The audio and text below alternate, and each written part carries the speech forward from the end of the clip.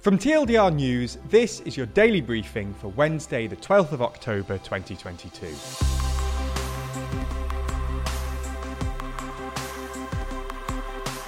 I'd just like to say a big thank you to everybody who's watched the daily briefing recently. I know we've been off air for a little bit, but we have finally got our 100,000 play button from YouTube. So a huge thank you to everybody who's watched, subscribed, commented, let us know anything about the daily briefing. You know, thank you to everybody who's watched.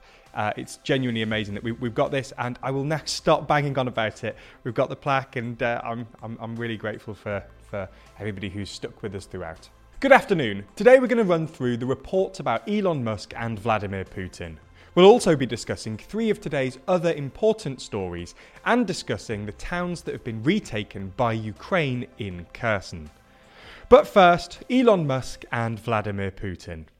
Elon Musk, the world's richest man, has denied reports that he spoke with Russian President Vladimir Putin before floating his suggestions on Twitter for ending the war in Ukraine. His tweet sparked fury in Kiev. The original claim was made by Ian Bremmer, the head of political risk consultancy Eurasia Group, who said that Musk had told him directly about his conversation with Putin and that the discussion involved Ukraine, the Kremlin's red lines, nuclear weapons, and more. Bremmer wrote that Elon Musk told him that Putin was prepared to negotiate, but only if Crimea remained under Russian control, if Ukraine accepted permanent neutrality and recognised the annexation of 4 Ukrainian regions. Asked about Bremmer's claims, Musk tweeted that it was not true, adding that he spoke to Putin only once about 18 months ago, and that the subject matter was space. Bremmer doubled down on his story, reiterating that Musk told him directly about his conversation with Putin. Bremmer said, "I have been writing my weekly newsletter on geopolitics for 24 years. I write honestly without fear or favour, and this week's update was no different. I've long admired Musk as a unique and world-changing entrepreneur, which I've said publicly. He's not a geopolitics expert." Musk responded to this, saying nobody should trust Bremmer.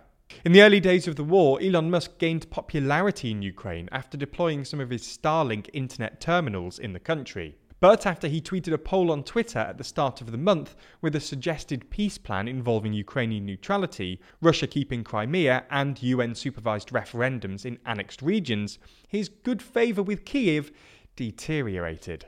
Ukraine's foreign minister said people proposing Ukraine give up land must stop using the word peace as a euphemism to let Russians murder and rape thousands more innocent Ukrainians and grab more land. Meanwhile, the Kremlin spokesperson Dmitry Peskov welcomed Musk's peace plan tweet, saying it is very positive that someone like Elon Musk is looking for a peaceful way out of this situation.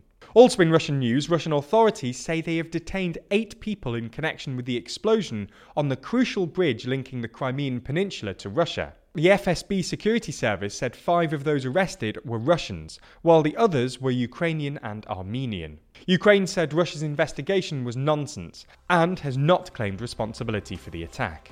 Okay, so that's the biggest story of the day, but there's a lot more going on around the world. So here's a rundown of 3 other stories. Israel and Lebanon have reached a historic agreement to settle their disputed maritime border. The area subject to the years-long dispute is significant due to the presence of oil and gas fields, which both countries are keen to exploit. The exact details of the agreement have not yet been released, and it still needs to be formally signed. Lebanese President Michel Aoun described the deal as satisfactory in meeting Lebanon's demands and preserving its natural wealth. Israeli Prime Minister Yair Lapid said the agreement would inject billions into his country's economy and strengthen its security.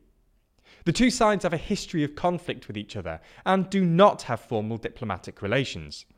As such, negotiations have been carried out through a US envoy. Israel has said it hopes to export extracted gas to Europe as the continent seeks alternative sources of gas instead of from Russia. Lebanon is hoping that the prospective energy fields can provide a lifeline for its struggling economy. There's more on the way, but be sure to subscribe and ring the bell to make the daily briefing part of your daily routine. Or just search for us on your podcast app to listen along. In yet more bad news for the UK government, the Bank of England has yet again insisted that it will stop supporting the bond market on Friday. This comes after there were some reports that the bank may extend its support. Put simply, the bank has been purchasing bonds in order to try and stabilise their price, and to prevent sales that could, in turn, put pension schemes at risk. This has been the third time the bank has intervened to purchase bonds since the Chancellor announced his mini-budget. As a result of this recent announcement, the pound has slipped to below $1.09. This is on top of the wider economic problems at the moment, such as the news that interest rates on 2- and 5-year fixed-rate mortgages topped 6% for the first time in over a decade. It's been reported today that NASA was successful at their Double Asteroid Redirection Test, or DART, mission earlier this month. In essence, this was an attempt to move an asteroid off its path. It used a satellite and made it dive straight into an asteroid called Dimorphos, which was orbiting a larger asteroid known as Didymos. The satellite was driven into the asteroid at a speed of around 22,000 kilometers an hour, or about 14,000 miles per hour. It's been shown today that this resulted in reducing its orbital period by 32 minutes. Prior to the test, Dimorphos took 11 hours and 55 minutes to complete an orbit. Following the test, it only took 11 hours and 23 minutes. As a result of the success of the test, Bill Nelson, an administrator at NASA, has said that, "I believe NASA has proven that we are serious as a defender of the planet." That's all we have time for on YouTube today, but if you want to see our discussion of the towns that have been recaptured by Ukraine, then watch the extended ad-free edition of the Daily Briefing over on Nebula. Nebula subscribers not only get everything you've already watched ad-free, but also an extended edition of the show every single day, available to watch on Nebula or stream on your podcast app of choice.